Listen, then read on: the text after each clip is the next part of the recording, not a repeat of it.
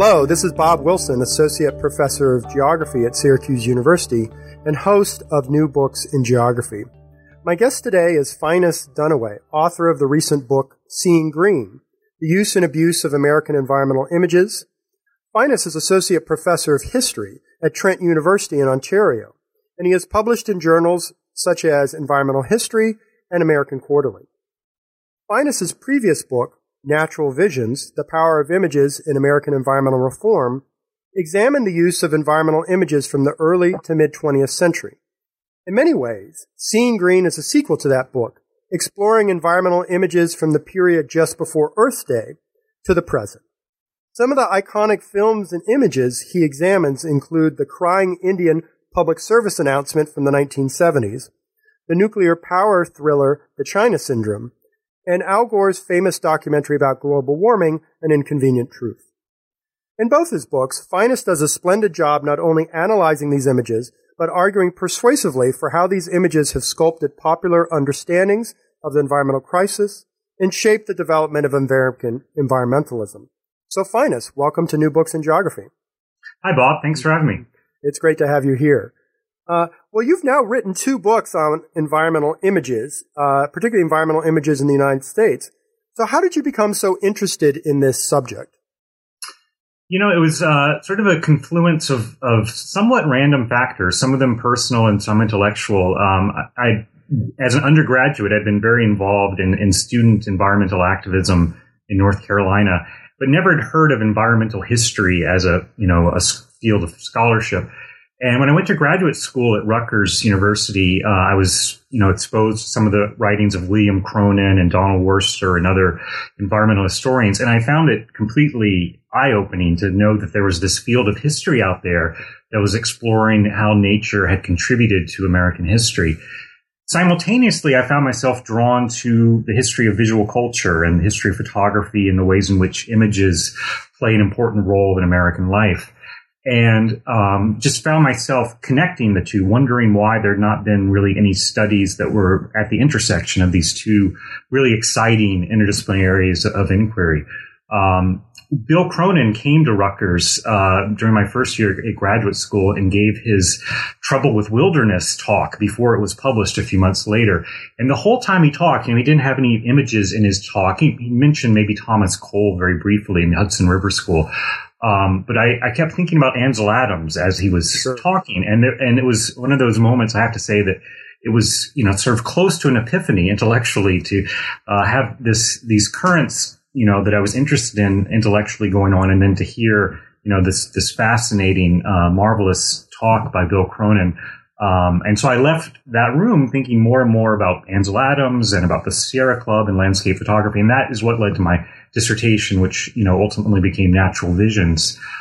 With this book, I wanted to, as you said, carry the story forward chronologically, but also to look at a wider set of media images and how they've played a crucial role in defining, but also delimiting American environmental politics. Yeah, and I want to get to that subject of both helping to define environmental politics and I don't know, in some ways popularize environmentalism, but also really some of the drawbacks of some of these images. And so hopefully we can talk about that later. Now, it's interesting you bring about environmental history and its use or not use of images, because I think many scholars, whether they're in history or geography or so on, if they are interested in the state of the planet or issues such as deforestation and climate change, well, they would probably go to studying natural science, or they would perhaps study policy and government legislation. So why do you think that those of us who are concerned about the environment, whether they're scholars or not, so for those of us concerned about the environment, why should they be concerned about environmental images as well? Yeah, that's a good question. I think first I'll just answer as to why there's been sort of less attention to these issues. And I think it's a wider problem certainly within historical scholarship, maybe less so within geography, which I think has maybe had a bit more of a tradition of looking at images. But historians, I think, as a whole, to speak in very general terms, have been reluctant to look at images as historical actors. They tend to look at images as illustrations, as texts that merely reflect what's going on in the wider historical context. So they're not they're sort of mirrors of historical change rather than being active rhetorical agents that are contributing to change. Sure. And I think that kind of general statement applies to a whole wide range of historical scholarship. Of course, it's changed, and there's many important examples of scholars who've integrated images in a more kind of active, productive manner in their interpretations of the past. But why should we care as, say, historical geographers or environmental historians about images? I think it's because if we want to understand how popular framings of issues have occurred, the ways in which public debate has been shaped through a wide variety of texts that, certainly include scientists, certainly include activists, we need to also open it up to the question of popular images, because this is, in a culture that's increasingly defined by its relationship to visual images and to mass media. If we want to understand how popular understandings of these images popular understanding of these issues are formed, then images are absolutely crucial to that project. It seems that in kind of the modern context we live in, that where we're saturated with media, is that one of the primary ways that we learn about or exposed to nature, broadly defined, is through these images. And so our experience is often quite mediated, be it looking at wildlife or, in your case, kind of looking at environmental issues or environmental problems. So there's this sense that our connection to the world is highly mediated through these images. Absolutely, yeah. I mean, and that's certainly the case if you want to look at the history of wildlife film, the history of landscape photography, the examples of wild landscapes, many of which are very remote and, sort of detached from everyday life. A lot of the popular connection and sense of popular feelings that are formed for those landscapes are done in an imaginative way. They're done in a way that is, as you say, mediated by images, but also in the way we understand everyday environmental issues. Many of these are also defined, certainly for a mass public, certainly in broader terms, through media images. Yeah. Your last book, Natural Visions, looked at environmental films such as the classic New Deal movie by Pere Lorentz, The Plow That Broke the Plains. And then you also looked at the coffee table books that were so common in the 1950s through the 1970s that were produced by, say, the Sierra Club of wilderness areas. Certainly Ansel Adams did a number of those as well.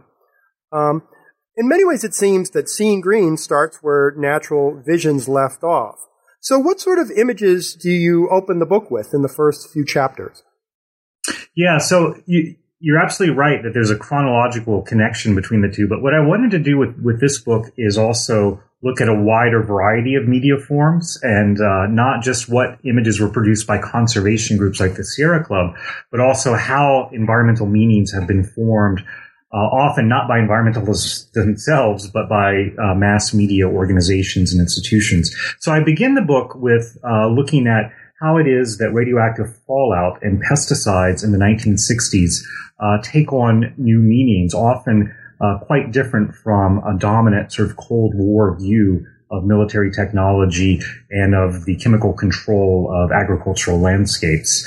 And this is a way to show that images have a lot of productive potential for environmentalists, have a power to represent scientific ideas, to question dominant ideas of scientific certainty, of expertise, a sense of safety that these technologies and chemicals had previously evoked.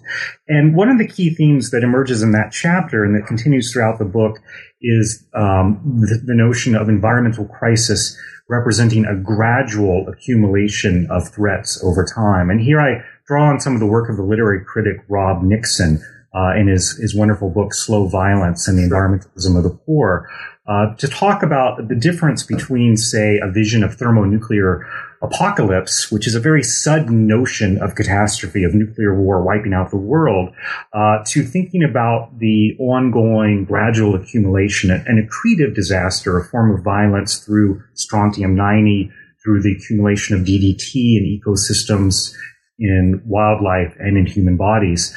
And so I look at such examples as media campaigns conducted by SANE, the Committee for a Sane Nuclear Policy, which featured ads like the Dr. Spock is Worried ad, the very famous and influential pediatrician and childcare expert describing in both visual and textual ways the threats that he saw represented by strontium-90.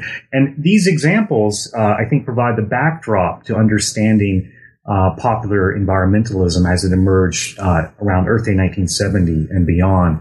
The book actually began when I first started this project. I originally conceived it as a study of the 70s and environmental images in the 70s. There was a lot of scholarship at the time that was coming out and still is about that decade as a really pivotal and overlooked moment in modern American history, and certainly for environmentalism, the 70s is. But as I worked on the 70s material, I found myself sort of drawn simultaneously backward in time and forward in time.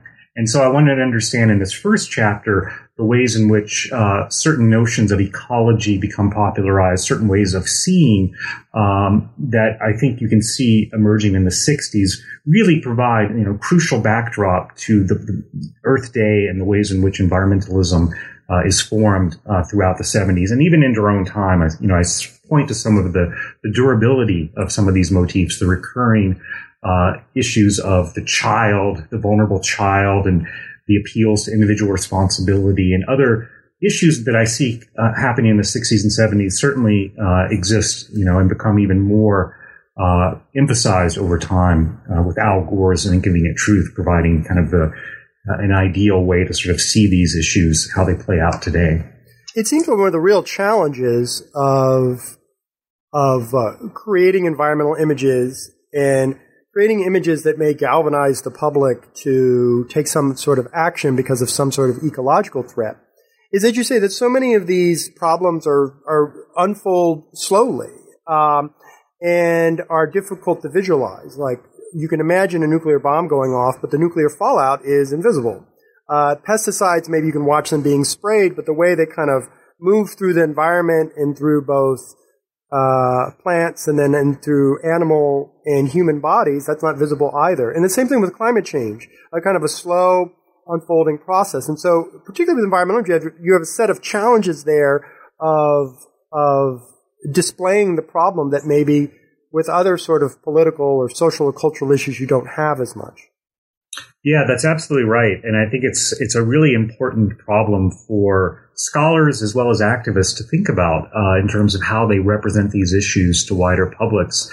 Looking at the SANE campaigns was really interesting to me because when they first announced their existence as an organization, they put out an ad in the New York Times. It's a full-page ad. And it talks about we are facing a danger like no other danger that's ever existed before. And it's this, long description of the dangers of strontium-90, of radioactive fallout accumulating in the environment. The whole ad is text. It's literally a whole page of text being presented. No Wow. visual whatsoever. Mm-hmm. And they're very, hoping to galvanize public support, and they sort of want to be media savvy. So they hire a communication consultant to sort of look at whether or not this ad was effective. And he says to them, this is a complete failure because you've not provided the readers of the New York Times with any kind of image to latch onto. You've hit them with a whole full page of text that doesn't really draw in public attention.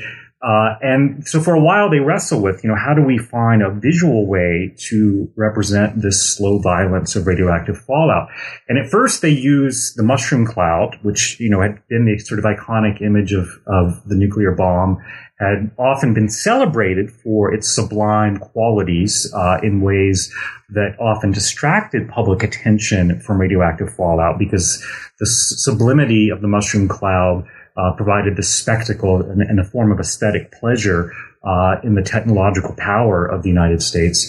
But they start getting letters from members of the organization saying to them, look, that doesn't work either. What you need to do is focus on an image of a child, because a child provides a very visible, very tangible way to understand the human dimensions of this threat. And that's when you start to see these ads, like the Dr. Spock ad that I mentioned. There's another one that comes out, your children's teeth contain strontium-90, which shows 3 smiling kids, with pearly whites being displayed. And this is actually put out by a group of dentists who were involved with SANE. We're noticing we're aware of the study being done of baby teeth by Barry Commoner and other scientists in St. Louis, the Committee for Nuclear Information, who were gathering children's teeth when they fell out and realizing that there was strontium-90 there, which suggested that it was becoming accumulating in children's bodies and thus posing a long-term risk of cancer or other health problems. And so the child, particularly the white child, becomes the key figure to represent the invisible threat of fallout. And it provides a way to, really engage with some of the dominant visual motifs of post-war culture, this sort of focus upon the child, upon the affluent white family in the suburbs, the sense of progress and prosperity. All of that, I think, is tapped into by these images in a very powerful way to suggest that there are problems with the way in which America is relating to the environment, with the problems with the way in which the Cold War is being conducted, problems with the widespread dismissal of fallout fear. There's an effort by government experts to suggest that the bounds of public debate should not include this element of fear, that there's a sense, I talk about the emotional climate of the period as one that's about trust of experts, about a denial of the permeability of the body. All of these ideas are being challenged through the figure of the child by SANE and by many other environmental groups over time. And I see that as laying, establishing a powerful visual motif that's then recurs over the history of popular environmentalism.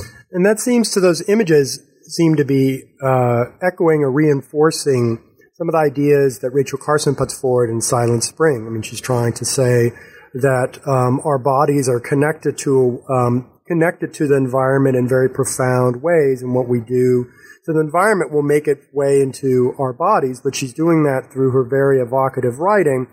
But it seems like these images are doing the same sort of thing, that the people who are creating them are finding these really kind of poignant images to maybe carry some of the same sort of message to maybe even a wider public.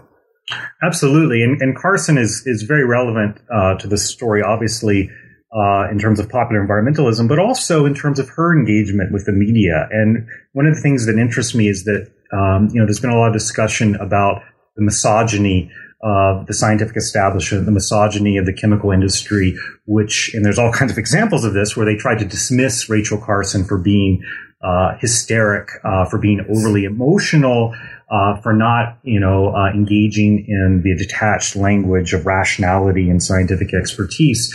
And what I found in looking at the reception of Silent Spring is that certainly there's plenty of examples that you can point to of those kinds of things happening, but that Carson was really quite effective in engaging with the popular media, particularly, and I use the example of a CBS Reports episode. Yes, CBS classic Reports, one, yes. Yeah, which is sort of like 60 Minutes in some ways, a TV news documentary program that featured a whole hour-long broadcast about Rachel Carson, Silent Spring, about the controversy of this book.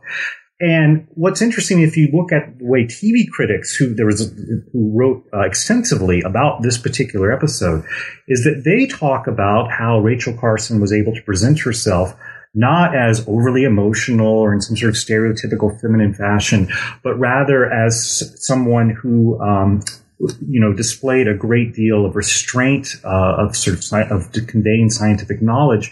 But it was the images in the show which showed, birds suffering, fish dying, other kinds of pesticide threats being revealed visually. The pictures help provide that kind of emotional connection for the audience. And so you have this interesting pairing or fusion of emotions and rationality, of scientific expertise and visual spectacle in that episode. And I argue that that's another important theme we see throughout the visual history of popular environmentalism, is that emotions and rationality, we shouldn't view these as completely separate domains. It's how it's often framed in theories of the public sphere, and kind of in everyday life, I suppose, we often think of these as being antithetical to one another. But I see in popular environmentalism a very creative effort, at times effective, at times not, to fuse science with emotions, to take facts and feelings and put them together, often through visual culture and through creative use of media. And again, you see that happening with the Sane ads, you see that happening with Rachel Carson and the reception of Silent Spring. And so that provides I think an important foundation for the explosion of ecological concern and environmental ideas and images in the period that follows. Yeah, and let's move to that, because certainly you get to you have Rachel Carson's Silent Spring coming out in the early 60s, but by 1970, in the early 1970s, you have an explosion of concern about the environment and a proliferation of environmental images. I mean, last month was the 45th anniversary of the first Earth Day. And so what are some of the images that emerged during that time, not necessarily just right at Earth Day, but really in that moment of those few years around 1970, that you see as really, really important? Yeah, well, there are a few that I focus on. And, in the book, what I try to do is I divided the book up into somewhat shorter chapters than you will often see in a work of scholarship. So yes, I noticed that. 15 chapters across the book, most of them kind of short to medium length, that focus on one particular image or sort of a group of images or a kind of a visual motif that forms, so that I can try to really kind of zoom in on the particulars of the image, but also hopefully present this in a wider context, a sense of broader change that's happening over the decades.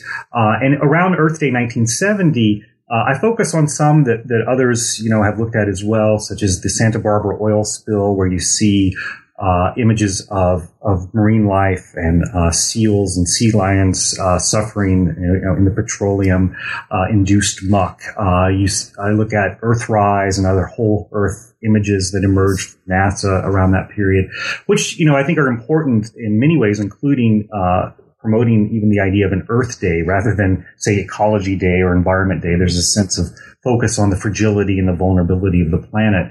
I think that this is just jumping ahead a bit, but I think that planetary sentiment becomes more pronounced over time, particularly when you get toward Earth Day 1990, and even into our own time. There's a kind of a more of a heightened sense of planetary peril, rather than simply local or national peril that we see, I think, around Earth Day 1970 more.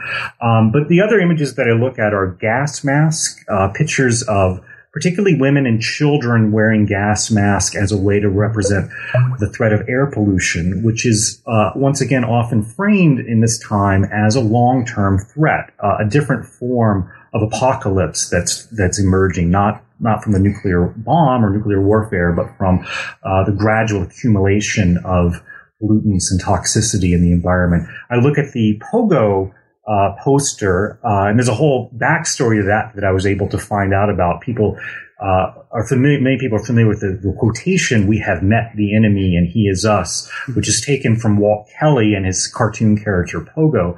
But I found that there was a whole kind of interesting backstory as to when the quotation emerged and when it became part of offering an specifically environmental message. And then, as you mentioned before, I look at the Crying Indian, the public service announcement done by the anti-litter group, Keep America Beautiful. And I closed that part of the book by looking at the recycling logo, arguably the most, ubiquitous image in daily life, something that's encountered today on all kinds of packages, on blue bins, on the curbs, and in other public spaces. That also emerges around Earth Day 1970. And I use these images to show how during this period we see universal vulnerability, a sense of universal danger represented by the environmental crisis, with the gas mask providing the prime emblem of that, and also a sense of individual responsibility, a sense that personal action can provide the proper solution to these ongoing escalating threats. And that fusion of the universal vulnerability and individual responsibility, again, is something that changes over time, but also is something that's quite durable and recurring in the history of popular environmentalism. Yeah, and I was really struck by that theme in the book. And it certainly resonates with sort of my understanding of environmentalism over the past few decades. And I see that sort of sentiment reflected very strongly in the students that I teach. The sense that the way that we deal with environmental problems is just by recycling into these individual solutions, particularly taking care of garbage. And as I mentioned at the beginning, and you just mentioned this classic Ad Council commercial from the 70s, The Crying Indian, which depicts, well, I'll let you describe it why don't you describe that commercial? I'm old enough to remember, I remember seeing it on TV all the time growing up in the 1970s, but some of the younger audience who are listening to this podcast may not remember it, but so you can tell a little bit about this kind of pivotal commercial and maybe the message that it was trying to convey? Yeah, so it's 1971. It's basically a year after the first Earth Day. And the Ad Council, which is the preeminent public service announcement firm in the United States, in conjunction with Keep America Beautiful, which is this anti-litter group, coincidentally formed by beverage and packaging corporations, who've been around for a while, and they've done a number of campaigns featuring Susan Spotless, who's this white girl wearing a white dress and a white headband who does a finger wag to tell her parents not to litter. Something happens right after Earth Day 1970 where the Ad Council and Keep America Beautiful realize that the emergence of environmental protest is often targeting them as particularly culpable for a whole range of environmental problems, not just litter, but also the escalating use of disposable packaging, the kind of wastefulness that implies. And they are concerned. They're actually quite petrified of the emergence of environmental protest. And so they devise this campaign that's very, I call it a sly form of propaganda. What they do is they tap into the countercultural interest in the figure of the Indian, which becomes really important within the counterculture to hold up this idea of the ecological Indian, which has existed in the United States before, but I think becomes particularly significant during this period. And the critique of progress that's offered by the counterculture as well. And they do it through this campaign that features Iron Eyes Cody, who it turns out was actually an Italian American who, spent his whole life, to quote Phil Deloria here, literally playing Indian, not simply on screen, but in his everyday life, even wrote books talking about native languages and the importance of native languages and, sort of created this fictional autobiography for himself. So the commercial features Iron Eyes Cody in a birch bark canoe going through water that seems very peaceful and tranquil and clean. But over time, as he keeps paddling along, there's signs of filth that emerge and pollution. The music is building as well. Yeah, to a crescendo. Exactly. And the climax to the commercial is when he gets himself out of the water and he walks toward a freeway where there's cars zooming by, and the most poignant moment of the commercial comes at the end when someone throws fast food wrappers that land right at the feet, right at his feet of his moccasins, and he then a single tear emerges and it flows, ever so slowly down his face. And the narrator says that some people have a deep, abiding respect for the natural beauty that was once this country, and some people don't. People start pollution. People can stop it. And so you have this evocation of the figure of the ecological Indian. You have the sense of the past coming into the present. I describe Iron Eyes Cody, or the Crying Indian here, as a ghostly figure who's coming back to see what has happened to his land. And he's powerless. All he can do is simply cry. But the viewer can take action, and the action is one of individual action, of picking up of litter. Environmentalists had, to a certain extent, supported Keep America Beautiful. They were concerned about the problem of litter as well. They had been on the board of the organization. But many environmental groups soon ceased their association. They resigned from the board of Keep America Beautiful, because they believe that the organization is deflecting attention from corporate responsibility, putting all the focus on the individual.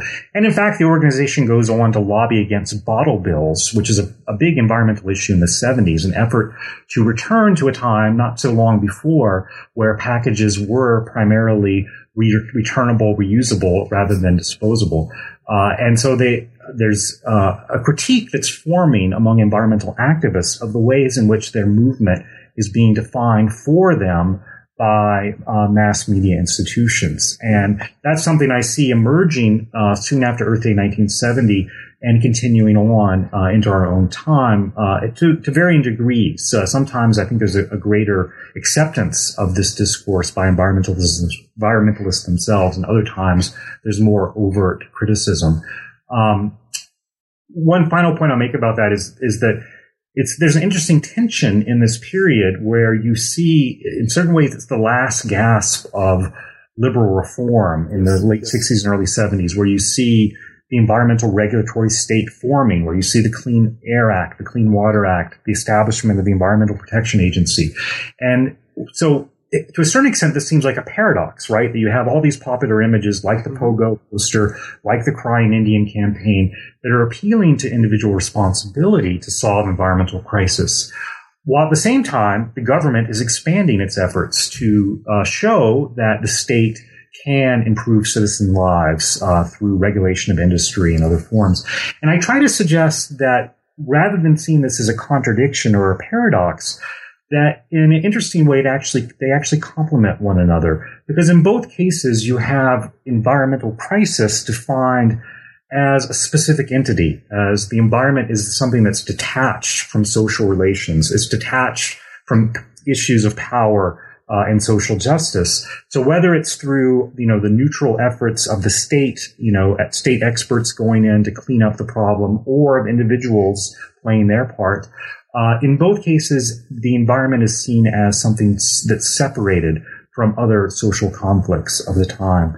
And in that way, I think this kind of delimits the effectiveness of environmentalists, some of whom try to make connections to other social movements, some of which try to keep a focus on power relations in society and especially the role of corporations. I think that this complementary sort of fusion of the personal and the state provides a way to really limit that kind of potential of environmentalism over time. And so that's one way I try to reread the period of the early 70s, which, a lot of the scholarship on the 70s focuses on a defining moment when America moved from becoming more liberal to more conservative. And I see those kind of discourses at play in an earlier moment. And that they're not so cut off from one, or they're not so opposed to one another. They actually are, as I said, complementary. And I think that's one of the more really fascinating and provocative aspects of the book, that you see this individualizing tendency emerging at a time where we also see it as kind of a high point of kind of classic New Deal, Great Society liberalism. And creating the environmental state. But to segue into sort of the last kind of third of the book, which you title Green Goes Mainstream, at least how I see it, how I read it, is that it's about the production and circulation of these environmental images during what you talk about during a period of neoliberalism or the neoliberal era. Not necessarily all of our readers is probably familiar with the term neoliberalism. So can you explain what you mean by neoliberalism? Yeah, the way it's often talked about by David Harvey and others who've discussed this issue is to think about neoliberalism as the revival of 18th century classical liberalism in our own time, which has been defined by an effort to focus on the deregulation, the sort of scaling back of state involvement. Often, in terms of economic terms, this has led to retrenchment of the welfare state, of rising economic inequalities, and so it's a distinction from sort of in common everyday terms when we talk about liberalism. We usually mean here the Democratic Party, or perhaps the left wing of the Democratic Party, that still wants to promote state action to improve citizen lives. Neoliberalism puts faith in the market as, sort of the ultimate arbiter of human existence. The market is what is actually more, in their view, democratic instrument for bringing about social progress, for leading to greater experience of freedom and prosperity. And historians, for the most part, have been reluctant to use the term to define this period. And I think, particularly within, say, political history, while I think it's important, of course, to look at the conflicts between, say, Democrats and Republicans, between liberals and conservatives, I think there is something that neoliberalism offers us. It offers us a way to see, despite the real partisan divide that we see throughout this period, to see what's some commonality and a sort of a belief and a faith in the market that I think crosses not all of these, political, not the full political spectrum. Certainly, there is still, a left, a small, perhaps left that's articulating other values. But I think that that neoliberalism provides us with a way to understand the increasing dominance of the market and faith in its ability to lead to social progress and to solve social problems. How does this dominance and faith in the market, how is that manifested in the environmental images that you look at the era, or help codify this ethos of neoliberalism? Yeah, so I look at a number of images that focus on questions like the garbage crisis from the 1980s. Sure. And so that through the very clever effort of the plastic industry to take the recycling logo and use it for its own purpose by adding those little numbers that are supposed to, they signify different resin codes, but they take the... Now, good luck if you can figure that out. Exactly. Yeah. Well, and they signal to the consumer that this is, something that is recyclable and will be recycled, and perhaps is even made out of recycled materials themselves, which is often not the case. And so there's a way in which I think the plastic industry in particular has taken the rising public concern about ecological issues and really been able to exploit that to continue unsustainable practices. So the kinds of examples I look at include those. But also, I look at the case of Alar on apples, which is this 1989 concern that emerges around. It's a growth regulator that's applied to apples that it's found to be one of the most carcinogenic substances in the American food supply. And the Natural Resources Defense Council, a mainstream environmental group, creates this campaign around. It's supposed to actually be around chemicals and pesticides in the food supply more generally, but Alar becomes, the dominant one that's extracted from their report that becomes the focus of this media effort to raise concern about the threats, particularly to children's bodies. So we see the vulnerable child returning again in the 1980s. Meryl Streep, the famed actress, becomes the celebrity spokesperson for the cause. And this example, I think, is really important because it shows us how difficult it is for environmentalists to talk about systemic risk. They're very able to isolate, a particular problem. Back in the early 70s, in the aftermath of Rachel Carson's book, you see the ban of DDT happening in 1972. And there's a sense that even if you're able to raise concern about long-term escalating risk, that the solutions that emerge are often promising instead a quick fix, a short-term solution. Ban this one substance and the problem is solved. And I think that's what you see with Alar. It ties into your question about neoliberalism, though, because what happens is consumers are the ones who stop buying apples. Apple juice sales plummet. Apple juice is actually taken out of many public schools around the country. And Uniroyal, who's the manufacturer of this carcinogenic substance, removes it from the market. And this sends a message for many mainstream environmentalists, in fact, that the market is more effective than the EPA, because the EPA had been dragging its feet. The EPA had agreed that it sort of passed the threshold point, but it was something that had a higher degree of risk than should be allowed in the food supply. But the EPA was very slow, so you have this sense of bureaucratic red tape, the government being ineffective. But the market solves it. Neil Royal removes it from the market, and consumer power, it said, will change the world. And you have other examples emerging, consumer boycotts in terms of the tuna. The tuna industry and the threats to dolphins, and there are other kind of cases that are very, powerful, important cases. And I'm in no way trying to delegitimize those efforts, but I think it creates a broader kind of faith that, and many mainstream environmentalists endorse that it's the market that is quick moving, that it's the market that provides a way for consumers to improve the environmental future and to create sustainability. And this is all in a time of rising economic inequalities, as I said, this neoliberal context. And I think what we see happening in that period, and again, throughout into our own time, is a sense that it's through green consumerism that we can find the best way for citizens to solve environmental problems, whether it's protecting their own health, their own bodies, or in some broader way, solving the problem of climate change through buying hybrid vehicles, for example. Or going to Whole Foods and buying, certain forms of produce. All of this is something that is more catered to an affluent demographic, and thus again removes the environment from questions of social justice and social relations, problems that I said I've identified in an earlier period, but I think they become much more pronounced during this neoliberal time.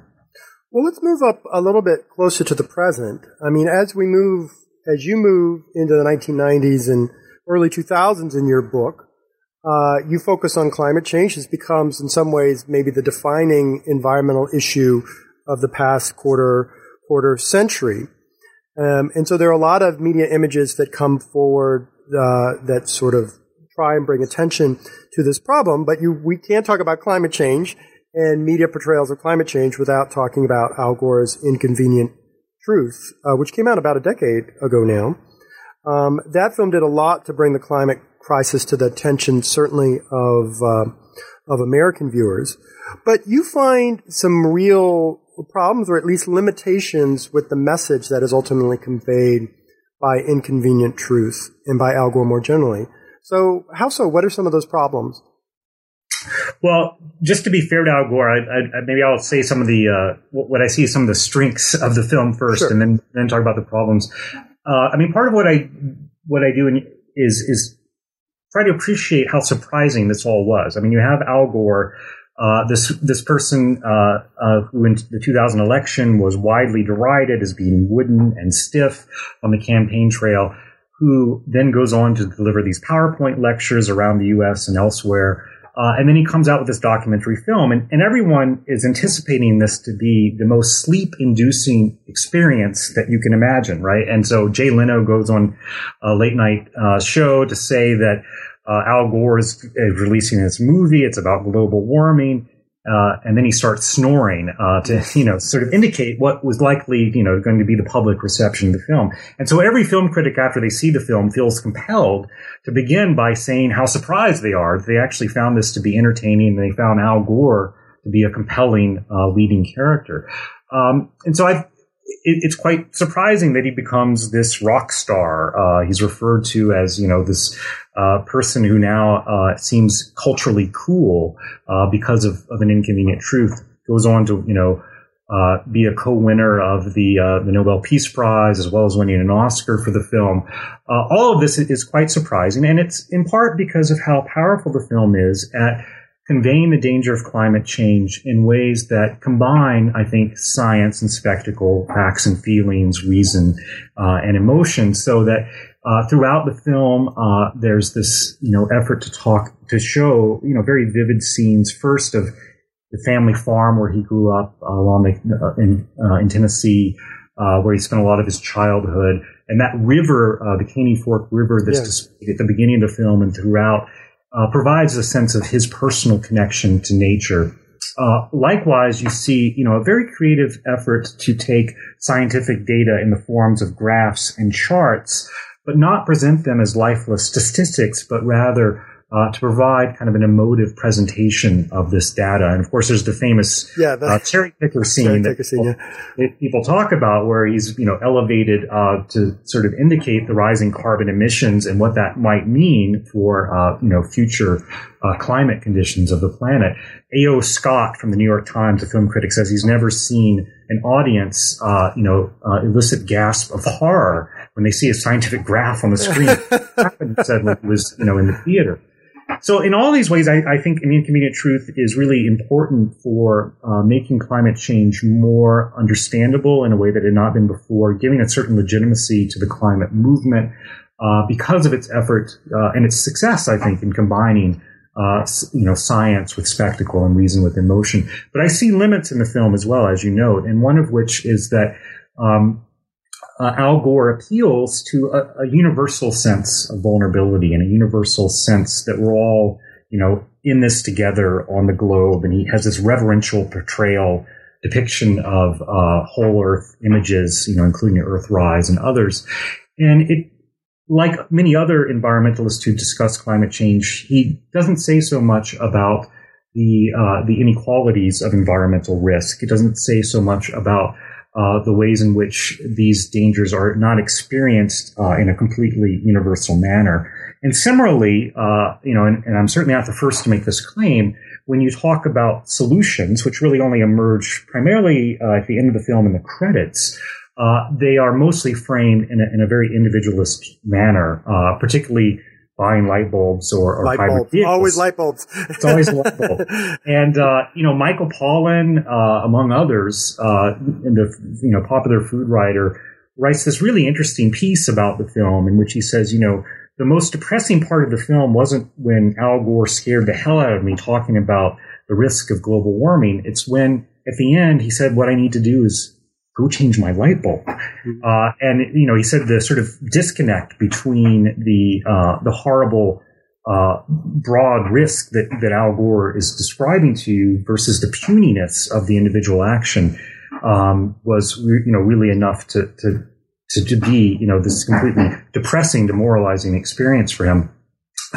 Gore himself, of course, becomes the target of a conservative critique about his own exorbitant use of energy in his suburban Nashville home. And the response to that is that Gore buys carbon offsets. And I see this, again, as a recurring pattern within the notion of green consumerism, so that this is a way to sort of solve not only environmental problems, but personal environmental sins can be, purchased through like carbon indulgences, modern exactly. indulgences. It's very similar to that, I think. And again, though, it's a short-term fix to an escalating problem.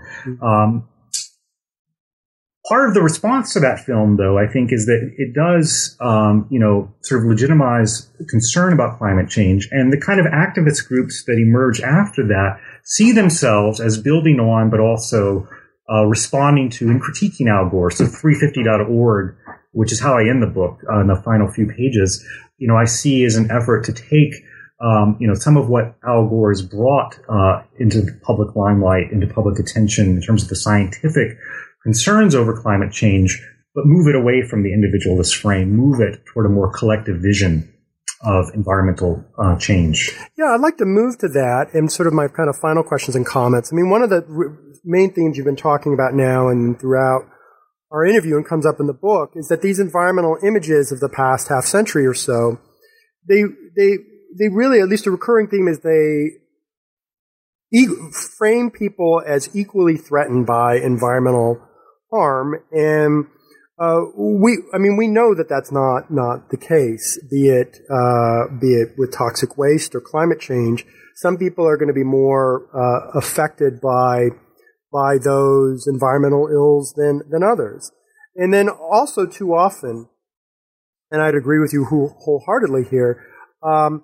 Such images often encourage people to take action as individual consumers rather than as citizens working for collective action. So I wonder, on one sense, like, do you see the situation as totally hopeless, or how do you see other images, such as you end the book with, like 350.org, of maybe providing an alternative model for environmental images that are maybe more progressive? Yeah, absolutely. I mean, as I was writing this book, I recognized that, a lot of the book, even though I try to, provide some sense of the tensions within these images between, what I see as being productive in them, but also what I see as being limiting in them. I didn't want the book to come across as sort of shutting down the sense of hope or possibility, or being, only framed as a critique of environmental images. So there are other examples I look at historically, like some of the efforts around solar energy in the 1970s, this notion of Sunday, an event that everyone's forgotten about from 1978. There's a collective vision, I think, of environmental hope that's trying to be offered around solar energy. So it's not just individualist tinkerers offering a techno solution, but there is a sense of possibility of collective of involvement.